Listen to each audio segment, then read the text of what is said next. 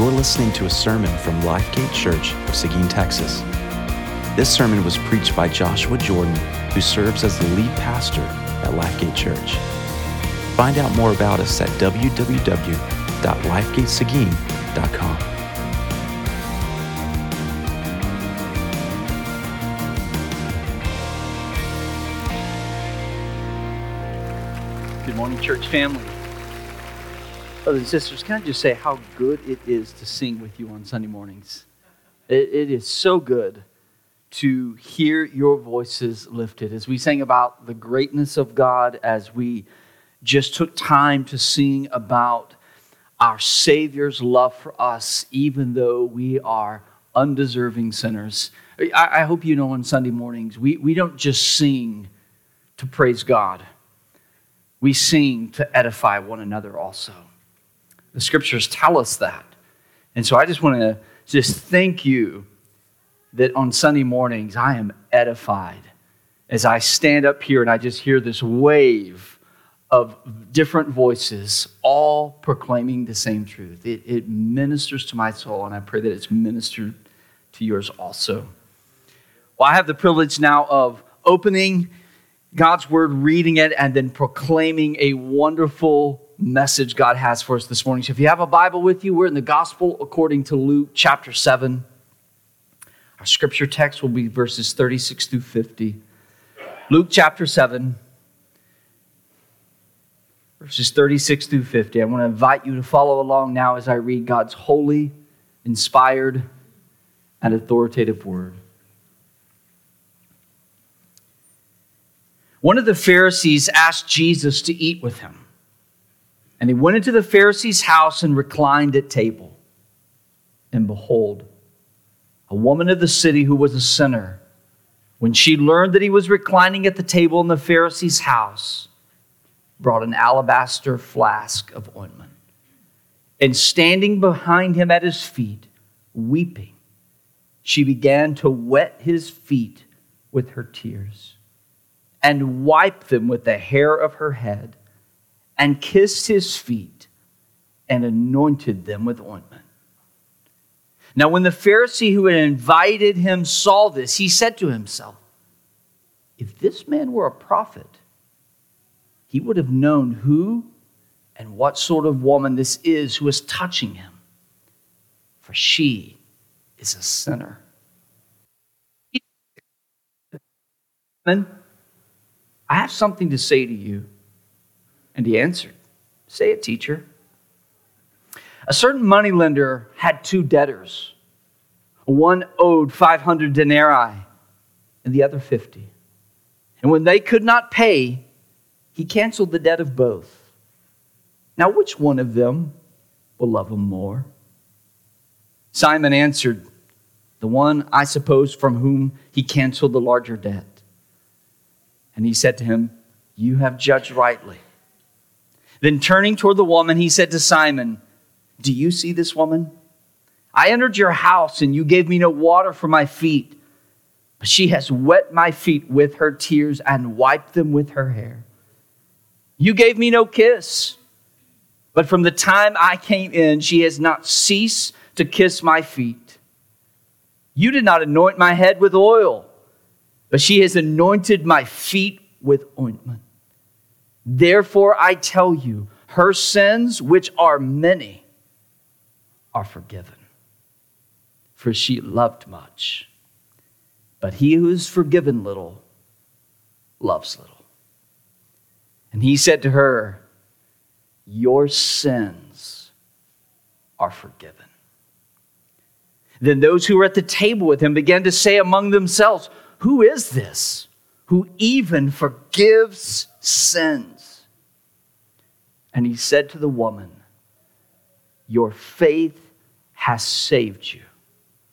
Go in peace. May the Lord bless the preaching of his word. On January 2nd of this year, something occurred at the end of a routine play during a Monday night football game that caused people's heart to sink all over the country, and as word spread, people all over the nation were united in prayer. On that night, Buffalo Bills defensive player Damar Hamlin took a hard hit to his chest while trying to tackle his opponent who had just caught a pass. After falling to the ground, after making this tackle, a routine tackle it appeared, Damar Hamlin stands to his feet like all the other players, and after a few seconds, he collapses on the field in front of the thousands there in attendance and before the millions who are watching the game on TV. Immediately after Damar Hamlin falls to the ground, the athletic trainers rushed on the field. To their dismay, they realized very quickly that Hamlin was suffering cardiac arrest. And if they did not act immediately, he would die right there on the field. So without delay, the athletic trainers and the team doctor began CPR. They used an AED machine to shock his heart in hopes of getting it to beat again. And while they worked hard to save Damar, all the players, all the coaches, all the fans, and many all over America began to pray, Lord, have mercy on this man. After about 20 minutes of life-saving CPR, he was finally rushed to a nearby hospital where doctors and specialists were waiting. Damar remained unconscious and in critical condition for 2 or 3 days. He eventually gained consciousness. He started to speak to his family. He was able to speak to the medical professionals and even to a few teammates. And like a true athlete, his first question was, did we win the game? Since that day, Damar Hamlin has made a full recovery and plans to start the season this coming year for the Buffalo Bills. Now, if you're wondering, why am I telling you this story today? Well, maybe you saw the headlines that this past week, Damar Hamlin was given the privilege of presenting the entire athletic training team of the Buffalo Bills with the Pat Tillman Award for Outstanding Service.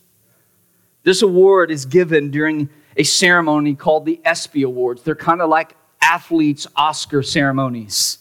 And during that ceremony, for a number of years now, there is an award named after Pat Tillman, the former Arizona Cardinal linebacker who died serving his country. He is now given, or there's this award that is given in his honor, and Damar Hamlin took the stage in front of all of these folks and was given the opportunity to present this award to these men and women who saved his life. And as you can imagine, he was overcome with emotion. As soon as he walked out, tears began to flow. Everyone in the room stood to their feet and clapped for him. But once the entire crew that was receiving the award that night came on stage, Damar lost it. This strong athlete lost it. It's not just that tears began to flow. He walked up to those men and just put his head on their shoulder and began to weep. There were long embraces. And as the cameras panned the room on several occasions, a room primarily made up of professional athletes from various sports, as you can imagine, tears were running down the faces of men and women as they applauded those receiving this award. Now here's the question. Why? Why the tears and the hugs? What caused this young, strong athlete who's supposed to work under pressure and never to lose his composure? What caused him that night to become so emotional in public? Why this expression of deep affection and gratitude? Well, the answer is simple. What they had done for him, he could not thank them enough for. they saved his life. When he laid there helpless, they came to his aid. When he laid there helpless and couldn't even ask for assistance, they came running. And they saved his life. And friends, that story captures the message and the tone of today's message about Jesus coming to the rescue of sinners. For those who have placed their faith in Jesus, this morning we should be able to say with tears in our eyes, Jesus has saved my life.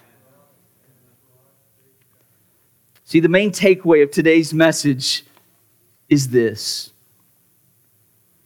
Experiencing undeserved forgiveness for our sins should cause us to express deep affection for Christ. That's the takeaway of this passage that we just read. That experiencing undeserved forgiveness for our sins, it should do something. It should cause us to express deep affection for Christ. This morning we are going to look at this passage once again under the following three headings. If you're taking notes, here's our outline. Verses 36 through 40, we see a public display of affection.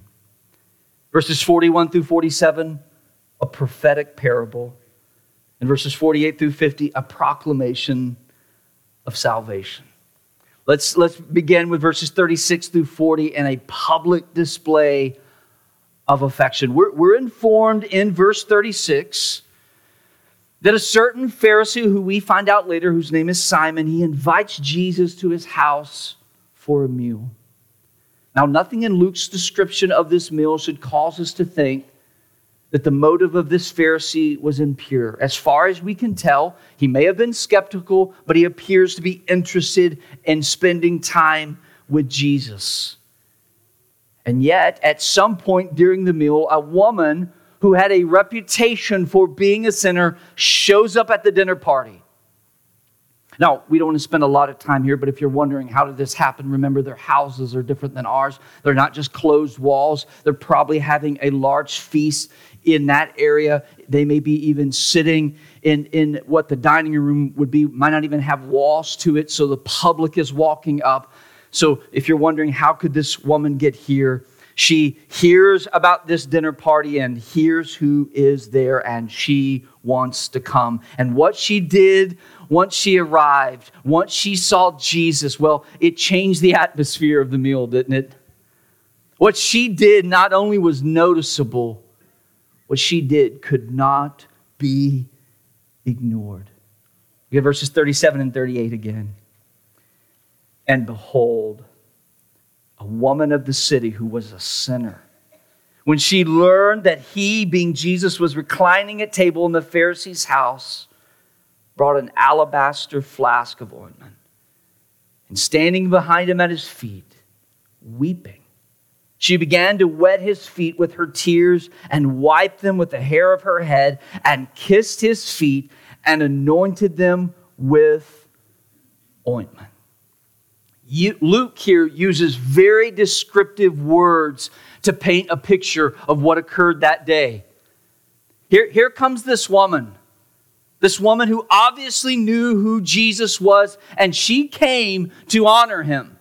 In the same way that Damar Hamlin was given this opportunity to honor those who had saved his life, here comes this woman to honor Jesus. She comes to this meal uninvited, with a very expensive fragrant oil.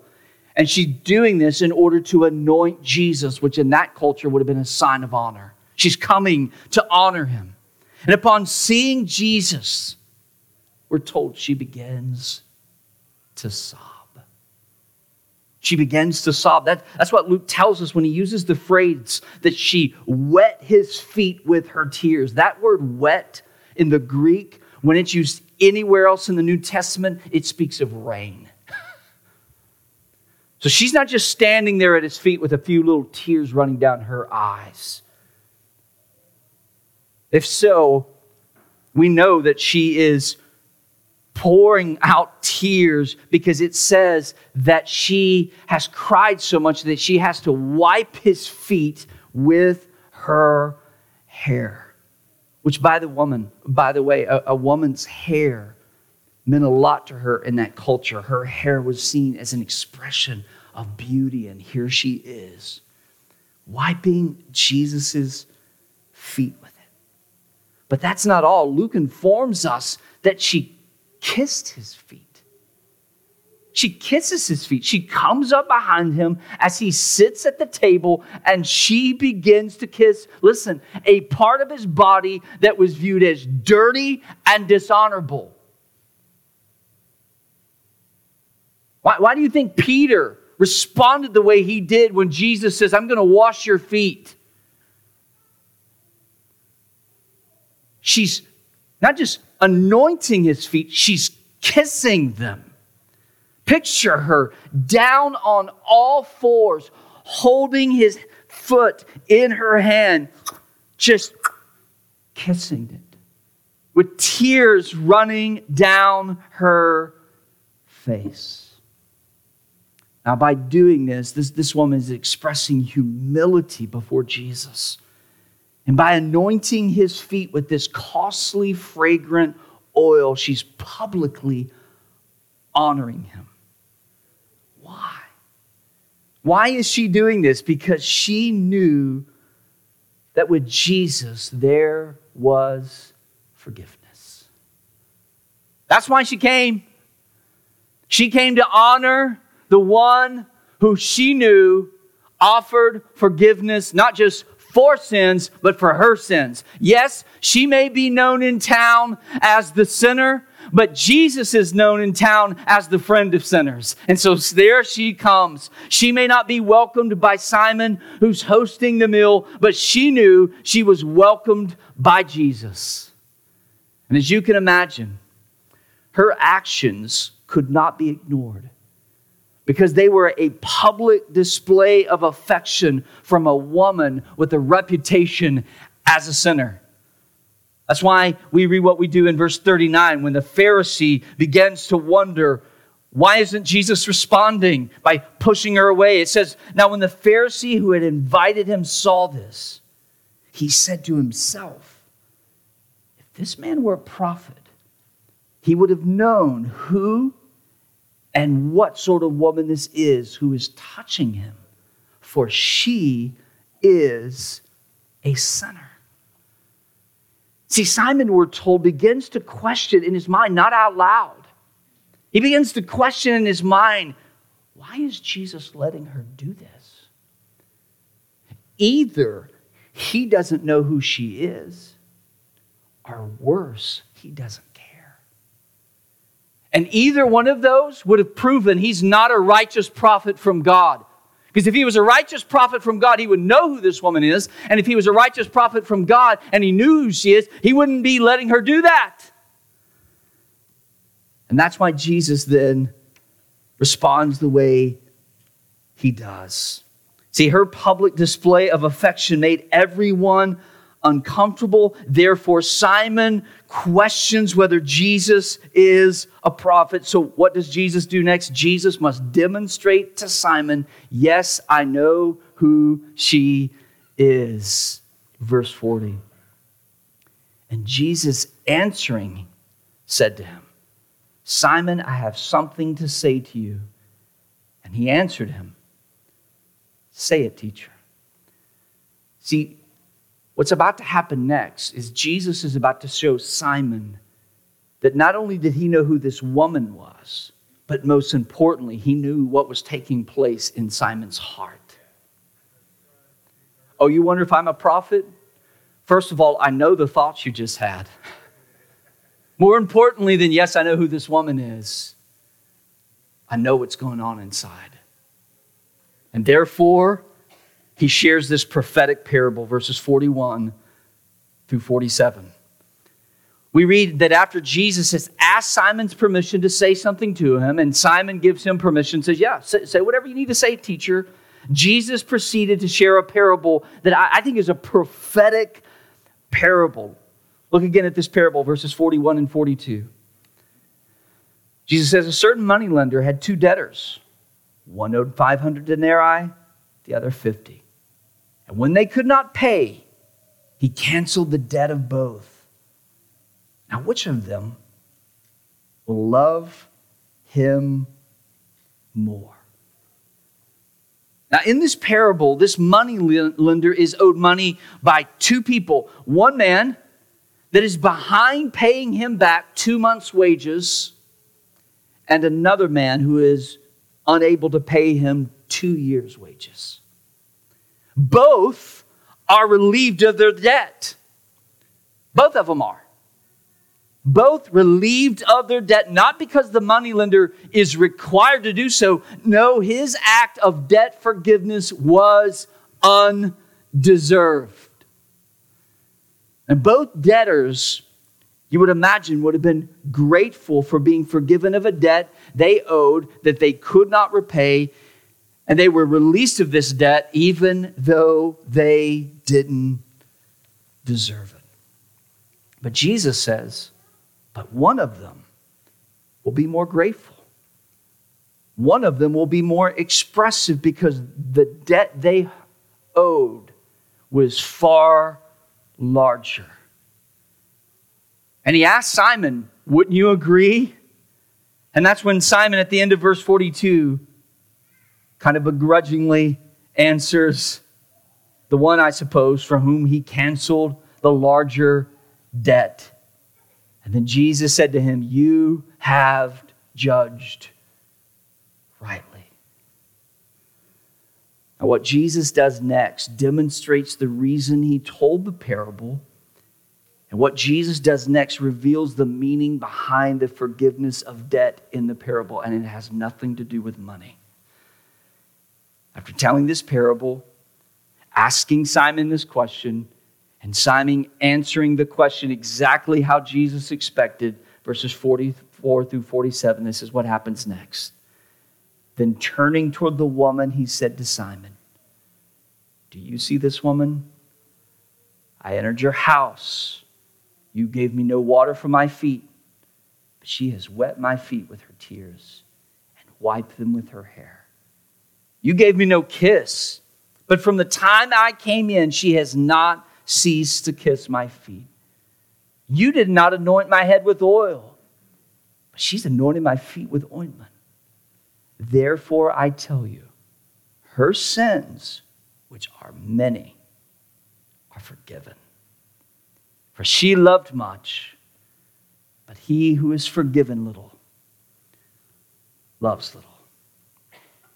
Simon here is confronted with the fact that this sinful woman came to Jesus expressing public affection for him. Acts of affection which Simon did not express towards Jesus, even though he was the host of this party. She's doing what he did not do. And why? Because she was fully aware of the debt of sin she had been forgiven. That was the whole point of this parable. The very fact that Simon was asking that question in his mind revealed something about his heart that he needed to see. And Jesus is trying to show him that here. According to Jesus, this woman loved much because she had been forgiven much. This implies that she already knew that forgiveness was offered to a sinner like herself through Jesus Christ. So we must not read it that she's coming hoping that all of these acts will make Jesus say, oh, well, that's very noble of you. Okay, now you're saved. She already knows he forgives sins. She's not coming thinking, if I love him enough, if I show him enough, maybe he'll forgive me. She has already heard he is the one who forgives sins. And so she's coming to express her affection for Jesus. It appears She knew that Jesus was the friend of sinners before she came to the meal that day. See, her reason for coming was to publicly express her affection because she had been forgiven of her sins. Now, before we talk any more about this woman and lessons we can learn from her, I first must draw attention to the Pharisee and Jesus' response to the Pharisee. Think about it. After all, this parable was given to the Pharisee for his benefit, not for hers. So before we move on to what does she teach us, the first thing is, why did Jesus say these things to this man? And not only does he share this parable for Simon, Jesus ends his explanation of the parable with a word about Simon's response. Do you remember what Jesus said at the very end? Those who are forgiven little, love little. Who do you think he was talking about? Now, does this imply when we think about what Jesus said here, that those who are forgiven little, love little, does that imply that if you've sinned in less grievous ways, as I'm sure the Pharisee had probably sinned in less grievous ways compared to this sinful woman, does that mean you will never be able to express great love for Jesus? Is that the point? Maybe you're here today and you read this parable and wonder, Pastor, if I grew up in the church and I've trusted Jesus from a young age and God has been so kind to restrain me from a life of grievous sin, unlike others whom God has saved from a wicked lifestyle, you may be wondering, does that mean my level of affection for Christ can only be small? If I don't have a testimony like others, does that mean that my affection for Christ will be small? Well, first of all, this parable was not spoken by Jesus to lay down a hard and fast truth about how levels of forgiveness determine the degrees in which we express our love for Jesus. That's not what Jesus is saying here. We must remember this. As we come to everything Jesus says, but especially his parables, they're always shared with a specific context. So we must read this in context. This Pharisee was wondering why Jesus didn't stop this sinful woman's expression of affection for him. It's not like Jesus in his great sermon that we just heard and spent 4 weeks on. It's not like he said it in the context of that. No, he knew what was going on in this Pharisee's heart, and he shared this parable with a specific context. And I believe the key to understanding this parable is not by simply focusing on the amount of debt that was owed, but the fact that both were forgiven a debt they could not pay, and their forgiveness was undeserved. So it's not about the amount. The point that Jesus was making is both of them owed a debt, neither of them can pay it, and the moneylender said, "You're forgiven, though you don't deserve it." You see, this Pharisee should have responded to Jesus with much appreciation and affection because he should have known that he was a sinner in need of forgiveness and Jesus was the friend of sinners. But he didn't. Consider this. Why do you think Jesus took Simon up on his invitation to come eat at his house? Do you remember from last week about Jesus' reputation that's going around? Listen to what they say about Jesus. Verse 34, the Son of Man has come eating and drinking, and you say, look at him, a glutton and a drunkard, a friend of tax collectors and sinners. And then we read verse 36, one of the Pharisees asked him to eat with him, and he went into the Pharisee's house and reclined at the table. Do you think Luke's just putting this story here just for fun? You know, this is the only place this story is found in the four Gospels. Luke puts this story here to say, Jesus had a reputation of eating with sinners. Next story. And a Pharisee says, would you come eat at my house? I love what Dale Davis said in his commentary. He says we run into a surprise at the very beginning of this passage. Jesus accepts an invitation to lunch from a Pharisee. If Jesus had come to seek and save the lost, Luke 19:10, and if the Pharisees are lost, then why shouldn't Jesus spend time at Simon's dinner table? And then he says this: if Jesus didn't ever associate with moral living, religiously arrogant Pharisees, why a good number of us would not be in the kingdom of God. Aren't we glad that Jesus doesn't associate with some sinners to the exclusion of others? Jesus is a true friend of sinners, whether they know that they're a sinner or they have no clue how sinful they are. So here's the question for you and I this morning. Is this the way you see Jesus? As the friend of sinners. As the friend of sinners, and do you see yourself as a sinner in need of grace and forgiveness? Now, if we stopped here in verse 47, at this point we would know Jesus really is a prophet, and he really is a friend of sinners. But he's more. That brings us now to verses 48 through 50, a proclamation of salvation. Now we're told that Jesus addresses this woman. And he said to her, your sins are forgiven. Do you recall what happened last time Jesus made that declaration back in chapter 5, verses 20 through 21? People didn't hear Jesus say that and say, that is so gracious of him. They said, that's blasphemy. You can't say that. And that's exactly what they're asking in verse 49. Those who were at the table with him began to say among themselves, who is this?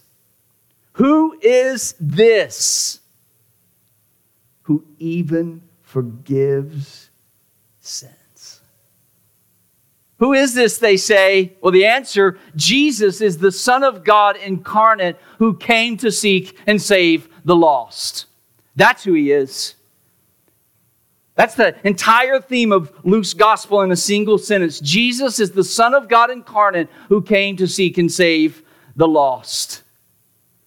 And have you noticed something? This woman in the story, she never speaks. And up to this point in the narrative, Jesus hasn't said anything to her until verse 48.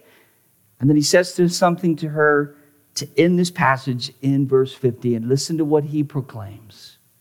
And he said to the woman, your faith has saved you. Go in peace. Did you hear that? Jesus just proclaimed in the presence of everyone, all of these religious leaders, these people who probably fasted and prayed and had all the rituals and knew the Old Testament scriptures, Jesus declared in front of them all that this woman, not the Pharisee, this woman has experienced salvation. And the reason she was saved despite being a sinner is explicitly stated by Jesus. Why is she saved? Because of her faith. She's saved because of her faith. Listen, churches, those living in the Bible Belt, we hear phrases like, are you saved, being used quite frequently. If you've grown up in a church, you've probably heard that expression many times. Are you saved?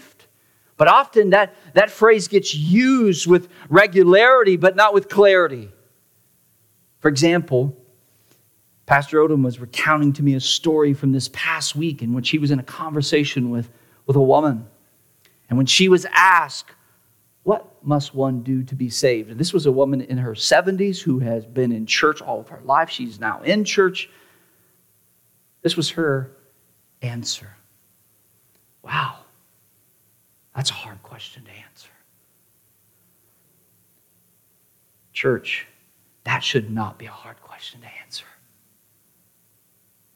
That should not be a hard question to answer. To be saved is to acknowledge you're a sinner who deserves God's judgment, but instead of receiving what you deserve, God has made a way for you and I to receive undeserved forgiveness for our sins through the person and work of Jesus Christ. See, Jesus died in our place for our sins in order for us to live at peace with God. And we receive this gift of salvation by faith alone in Christ alone.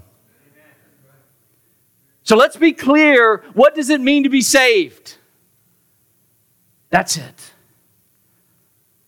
I'm a sinner who deserves God's justice. But instead of receiving what I deserve, I've been given forgiveness because of Jesus who died in my place for my sins. And all I have to do to receive this gift of salvation is believe. So now that we're clear, let me ask you this question. Are you saved? I don't mean have you just said a prayer? Have you walked an aisle? Have you been confirmed in a church? Do you believe that Jesus really was a real person and He really was God in the flesh? Have you acknowledged that you are a sinner deserving God's judgment? But you've received what you haven't deserved because Jesus paid it all. All to Him I owe. Is that your story? If so, how should you and I respond once we've experienced saving faith? Well, this is where we turn back in closing to this woman. What do we learn from her? Here's what we should do once we've experienced this saving faith. We should express deep affection for Christ. We don't express deep affection so that Jesus will forgive us. We express deep forgiveness or affection because He has forgiven us. Think about it. Church, if this woman responded with such great affection, such great affection was on display on that day, and yet all she knew was that she was forgiven because Jesus told her that she was. How much more so should we respond in deep affection for Christ because we know that He purchased our forgiveness on a cross? She didn't have a cross, and she comes undone by Him just saying, "You're forgiven." How much more as we look to the Savior dying in our place, as we look at an empty tomb, should we not be people who say, "I want to express deep affection for Jesus"? I want to end by reading from this article entitled "Kindle Worship with Confession," written by Olin Stubbs, because I think he captures what we're called to do. And I want us to end with these words. He says, imagine you're walking along the beach with a friend and cut your toe in a seashell. Your friend happens to have a Band-Aid for you. How do you respond? You're grateful. You say thanks. But love for your friend does not stir up on any deep levels. Now imagine that you and your friend are on the beach and a tsunami sweeps you out to sea. Just before you drowned, your friend pulls you out to shore and revives you. And he almost dies in the process. Now how would you respond? Well, gratitude and affection would immediately swell in your heart. Your love for your friend would overflow in thanks and praise and delight. Then he says this. Many of us have a Band-Aid view of Christ. We know we aren't perfect. Jesus died on the cross to help us out and to polish off our rough spots. We would never say it that way. But compared to the people we hear on the news, we often feel smug in our day-to-day righteousness. And a small view of our sin always leads to a small view of our Savior. The reality is that Christ did dive into the tsunami of God's wrath to save us. And He didn't merely risk His life. He died in the process in our place. Not only that, but He now lives to intercede for us as our ongoing life support system. And our hearts should be filled to overflowing with thankful worship every day. Church, may it never be said of the members of Lifegate Church that we worship a Band-Aid Savior. We do not worship a Band-Aid Savior. We worship the friend of sinners. A friend who laid down His life because apart from His death, none of us could repay the debt we owed. But because of His death, we are completely forgiven. That's good news. And that's not just good news that we should just, in our minds, be grateful for. It should cause us to act like this woman. Can I just leave you with this thought as we close? I didn't plan on saying this. Can I just encourage you to let her example compel you? Can you imagine how humiliating that was? And yet she didn't care what anyone thought. How often on Sunday mornings are you concerned with, I wonder who's looking at me? I wonder who hears my voice. It's not a good voice. May her example compel us. She didn't care who saw.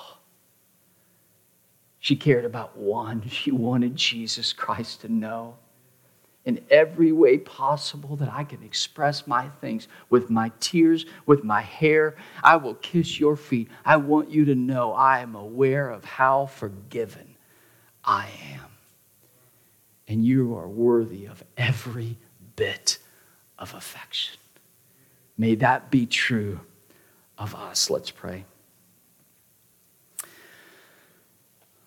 Father in heaven, may we now, after hearing such wonderful truth that just, oh Lord, it just does something to our hearts to hear stories like this that remind us in a fresh way what a friend of sinners Jesus is, and what a Savior we have in Jesus.